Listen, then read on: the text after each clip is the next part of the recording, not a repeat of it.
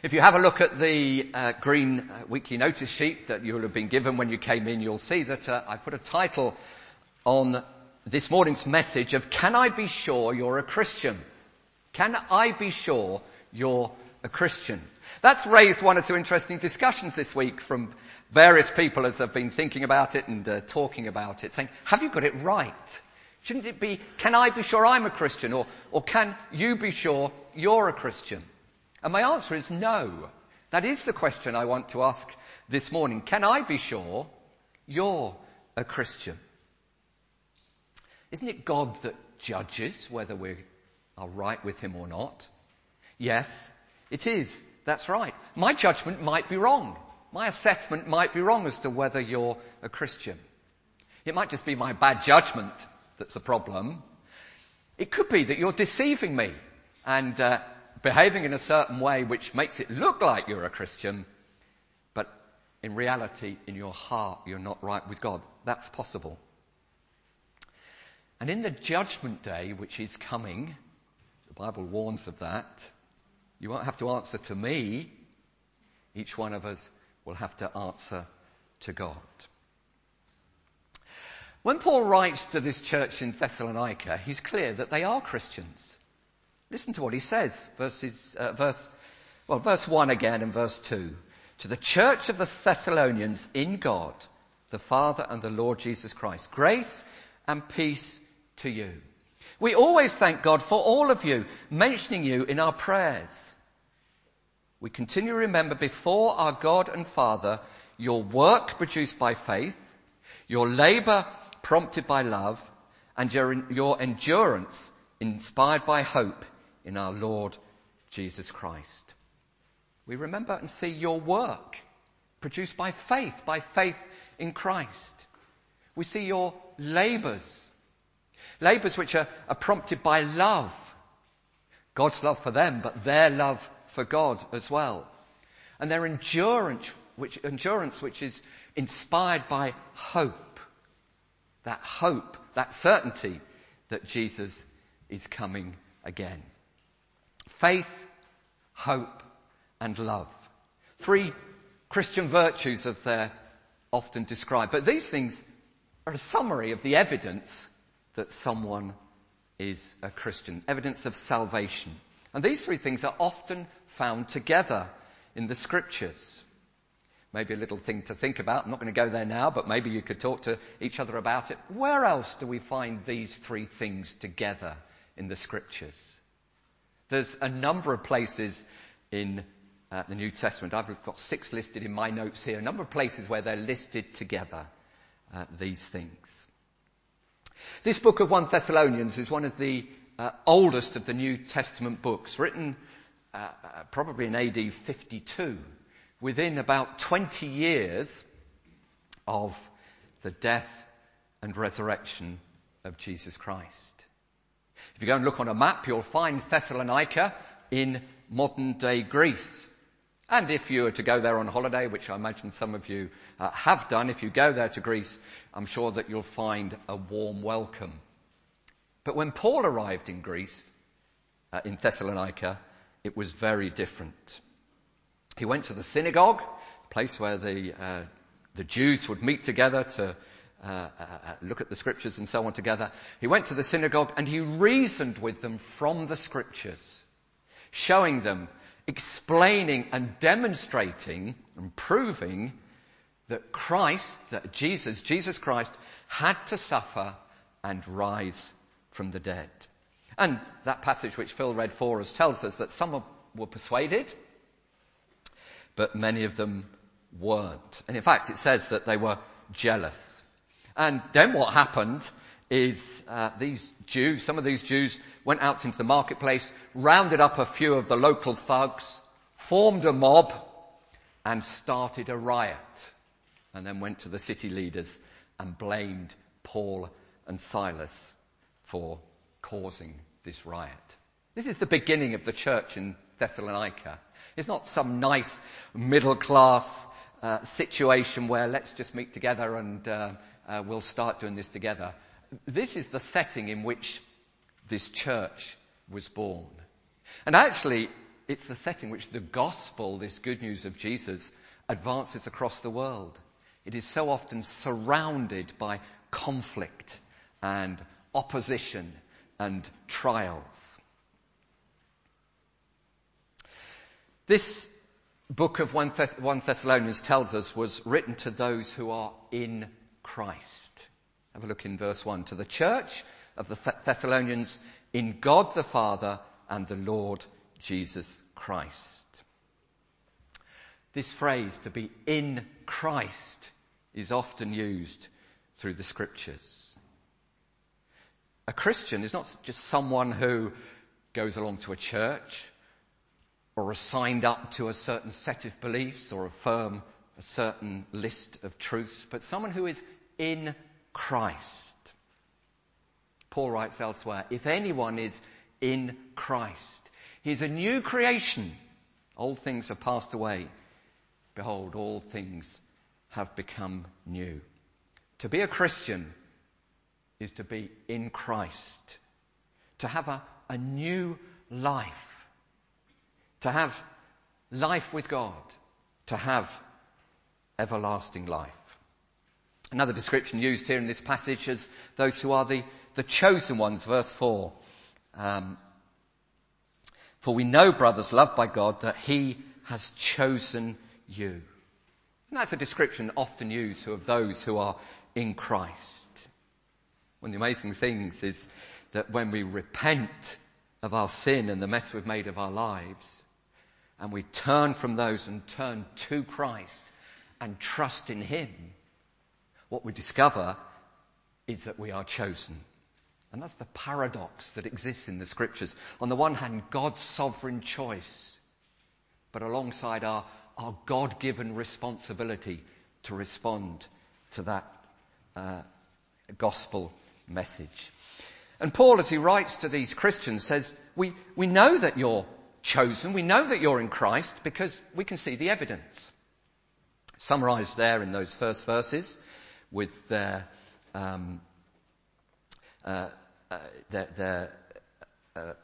work produced by faith, labour prompted by love, and endurance inspired by hope. Summarised there in that.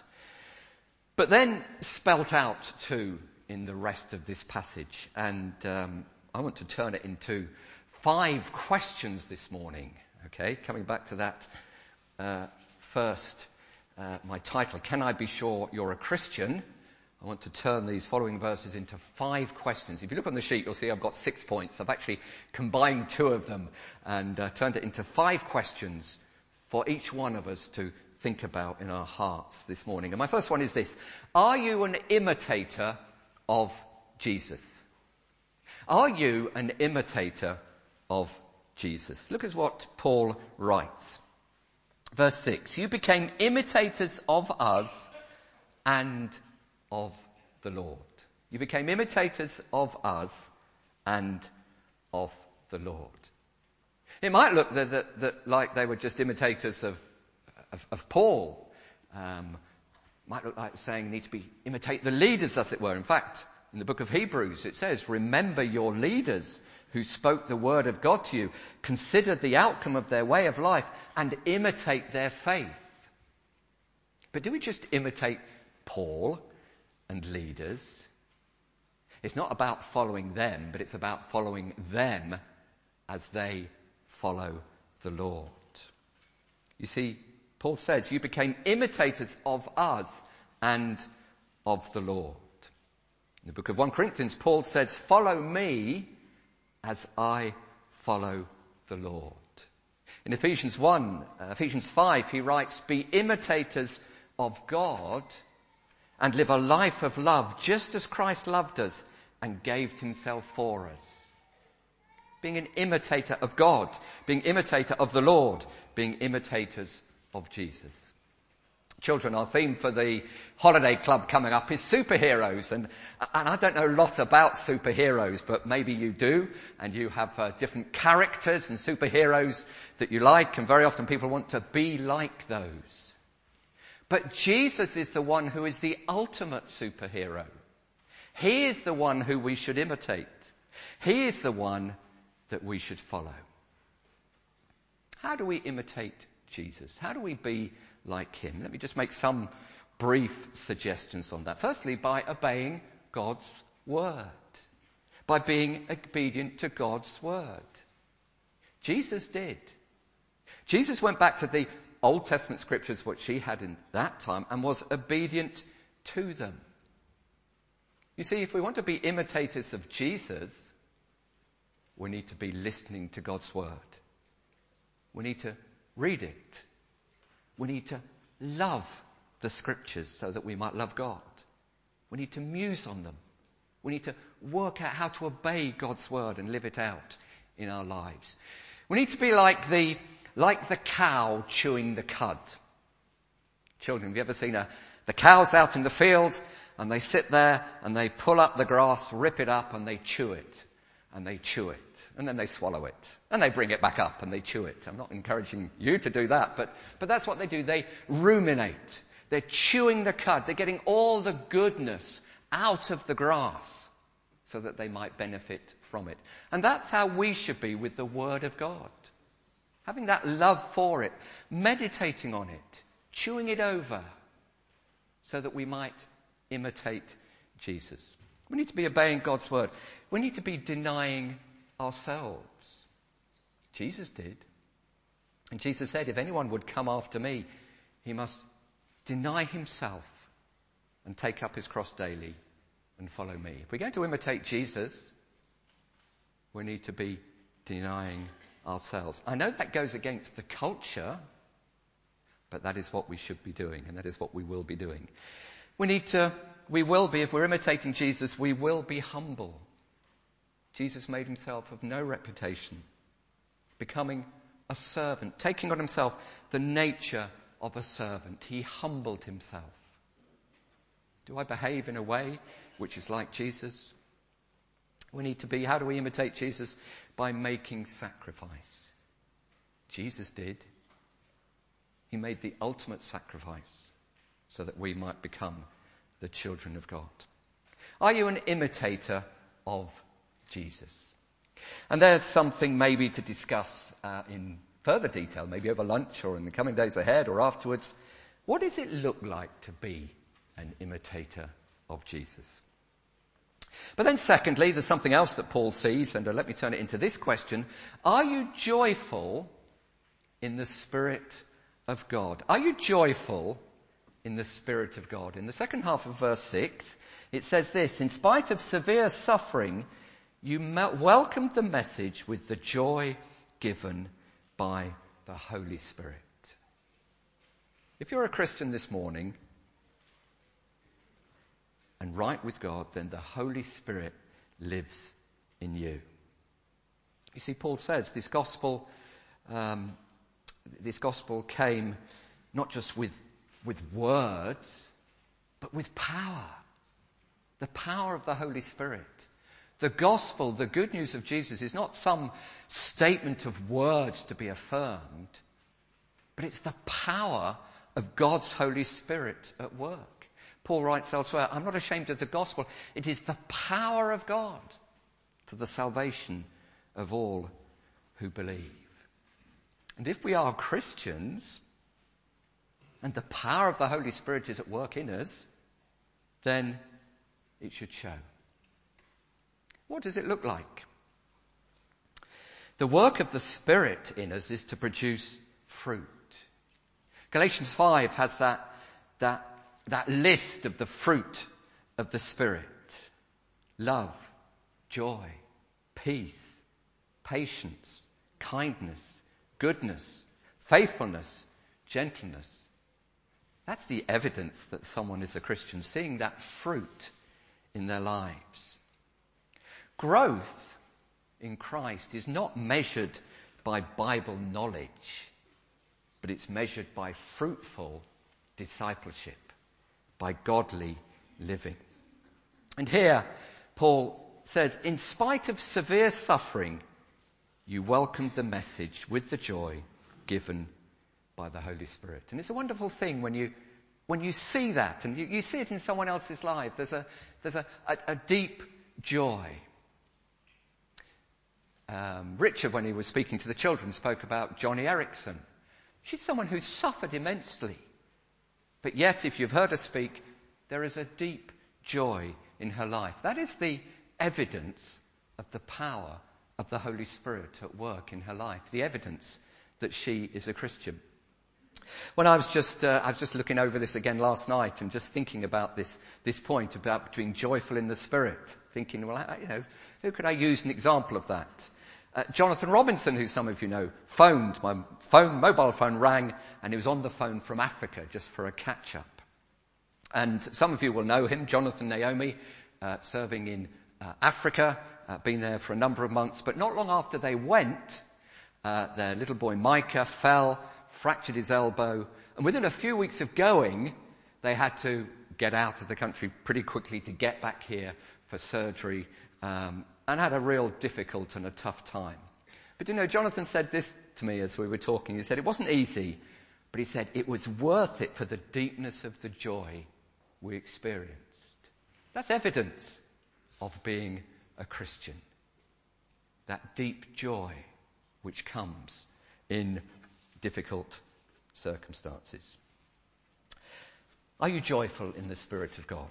And then here's number 3. Does the Lord's message ring out from you? Does the Lord's message ring out from you? Paul writes, verse 7, and so you became a model to all the believers in Macedonia and Achaia. The Lord's message rang out from you, not only in Macedonia and Achaia. Your faith in God has become known everywhere. Therefore, we do not need to say anything about it. These Christians were known, and they were known because they were Christians. The Lord's message rang out for them in Macedonia. And if you go and have a look at a map of Greece and you look where Macedonia is, it's the northern part of Greece and beyond. And if you go and look where Achaia is, you go down to the south of Greece, and that's the southern part of Greece. And if that's not enough, it says everywhere. They were known for being Christians. They were a model of all believers. They're an example of what it is to live as a Christian. The Lord's message rang out from them like a bell. And when a bell sounds, it's there to attract attention and there to hear. Have you ever been in town or even out of town when they're playing the carillon, that musical instrument inside the tower, which is made of bells? A fascinating place and well worth going to have a look at if you get the opportunity. But when the bells sound, it rings out. And if we are Christians, then that should ring out. It should sound out around us. Now, I'm not saying we should all be evangelists, and we will all be evangelists and able to do it as others and and always having the right answer and all those things. I'm not saying that. Please don't misunderstand me. But people should know that we are Christians. One of the wonderful things when you see someone who has trusted Christ is to see that change which takes place in their life. Sometimes they're not aware of it, but it's that change which comes from the work of the Holy Spirit, that new life in Christ. We might not always know what to say or how to say it, but if we are in Christ, it should show in some way. We should be like signposts. Signposts, not drawing people's attention to us, but pointing people to God, to Jesus, the one who gives us this new life that we have. Does the Lord's message ring out from you? And then fourthly, are you devoted to the service of God? Are you devoted to the service of God? Have a look in the second half of verse 9. They tell how you turned to God from idols to serve the living and true God. Turning from idols and turning to God. There's two parts to it. Okay? If I turn away from you and I turn to the back of the church, I've turned from you and I've turned to the screen or the pulpit or whatever. There's two parts, turning away and turning to. And these Christians in Thessalonica, they were known for having turned away from idols and turned to the living God to serve him. They're now serving this true and living God. They've turned away from their false gods to the true God, and they're known as those who are serving him. We're not sure exactly what that looks like. It doesn't tell us, but they were certainly known for it. Everyone knew. Now, we're unlikely to have an idol in our home, although there are houses around this estate where they do have idols, but there's plenty of things that we have that we can turn into idols. Our gadgets, our cars, our possession, our health, our education, our career. An idol is anything that takes the place of God in our affections. Are we turning away from those idols to serve the true and the living God? Jesus says you can't serve two masters. You can't serve God and money. It's like me trying to face you and face there at the same time. You can't do it. And if you try and do it, it's dangerous because you'll end up going the wrong way and living for the wrong thing. Have you turned from your idols? Does your life show evidence of that? Are you serving the living God? Let me suggest something that you can do each morning. Maybe write it on a piece of paper, put it on your desk or somewhere where you'll see in the morning. How today am I going to turn from idols and serve the living God? And then finally, this morning, are you eagerly awaiting the return of Jesus? You see, they tell how you turn to God from idols to serve the living and true God and to wait for his Son from heaven, whom he raised from the dead, Jesus, who rescues us from the coming wrath. These Christians were known as those who are waiting for Jesus. A few weeks ago, I went to my school's 150th anniversary.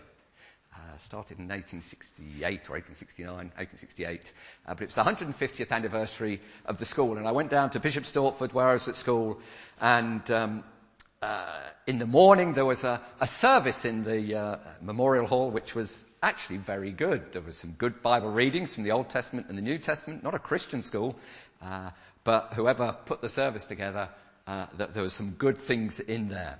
And then in the afternoon, I had tours around the school, and then in the afternoon we sat on we're in a marquee on a lawn. It's all very nice. It was a nice school. And I sat next to my maths teacher. I happened to have my school reports with me from 40 years ago. And happened to sit next to my maths teacher. And said, let's have a look at what I've written in there. So there's that embarrassing moment of I wonder what he'd put. But anyway, putting that aside, it turns out he was a Christian. And in fact, his brother's daughter is married to a good friend of mine. And I wasn't a Christian then, but it's great joy in all of that. But one of the things that we did during the day in the service in the morning is we sang our school song. It's an unpublished song by Robert Browning. It's irrelevant of what it is, but we sang that. And that marked the end of term. And there in that Memorial Hall, it just reminded me of my terms at school, where at the end of each term we would sing that song. And it marked the end of term. And we'd all be counting down the days, how many days left to the end of term. And then the morning would come, and a great excitement amongst us that term was ended and school was out. And then eventually we'd sing the song, and that was it. That officially marked the end of term. And most of us, if not all of us, were counting down the days, longing for that day when term ended. But there's something far more significant than the end of term that we should be looking forward to. And that's the return of Jesus. He is coming again, and maybe soon. Are you eagerly awaiting him. Ask yourself this question. When did I last think about the fact that Jesus is coming again? When did I last encourage someone else by reminding them of that? This book of 1 Thessalonians, in every chapter of the book, all 5 chapters, read through it and look for them, Paul reminds them that Jesus is coming again. And in the last 2 chapters, chapters 4 and 5, he tells them to encourage one another and to remind one another that Jesus is coming again. Are you eagerly awaiting the return of Jesus? You see, Paul, as he gives thanks for these Christians and this church, those chosen ones, the in Christ ones, these are the things which he sees in them. These are the things that they notice, that they're imitators of Jesus, that they're joyful in the Spirit, that they're declaring the Lord's message, that they're devoted to service, that they're waiting for Jesus. This is the evidence that they are in Christ. Can I be sure you're a Christian? Paul could be sure about them because everyone could see it. I can't be sure this morning for all of you. Some of you I know and I see that evidence. Some of you I've never met before. Some of you I don't know so well. So let me change the question slightly. Are you sure that you're a Christian? That you're trusting in Christ? That you're in Christ?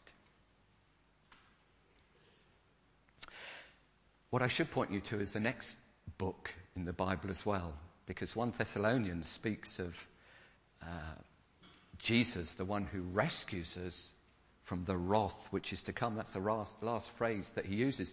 If you go into the book of 2 Thessalonians, there are more warnings and more challenges that for those who don't know him, there is judgment and punishment and destruction.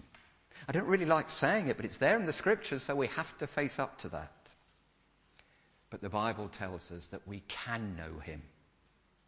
And we don't have to face that day of judgment without him. It tells us that we can be sure when we repent, when we turn from our sin, when we turn to God, and when we trust in Jesus. Jesus described here as the beloved Son, the one who God raised from the dead. Because before that, the one who laid down his life as a sacrifice for our sin to bring us back to God. The one who God raised from the dead after he'd taken the punishment for our sin. The one, and it's the last phrase that we see here in the passage, the one who rescues us from the coming wrath. We have a wonderful Saviour. Let me ask the question, does your life demonstrate that you are trusting in him and rejoicing in him and right with God? Looking forward to that day when Jesus comes again.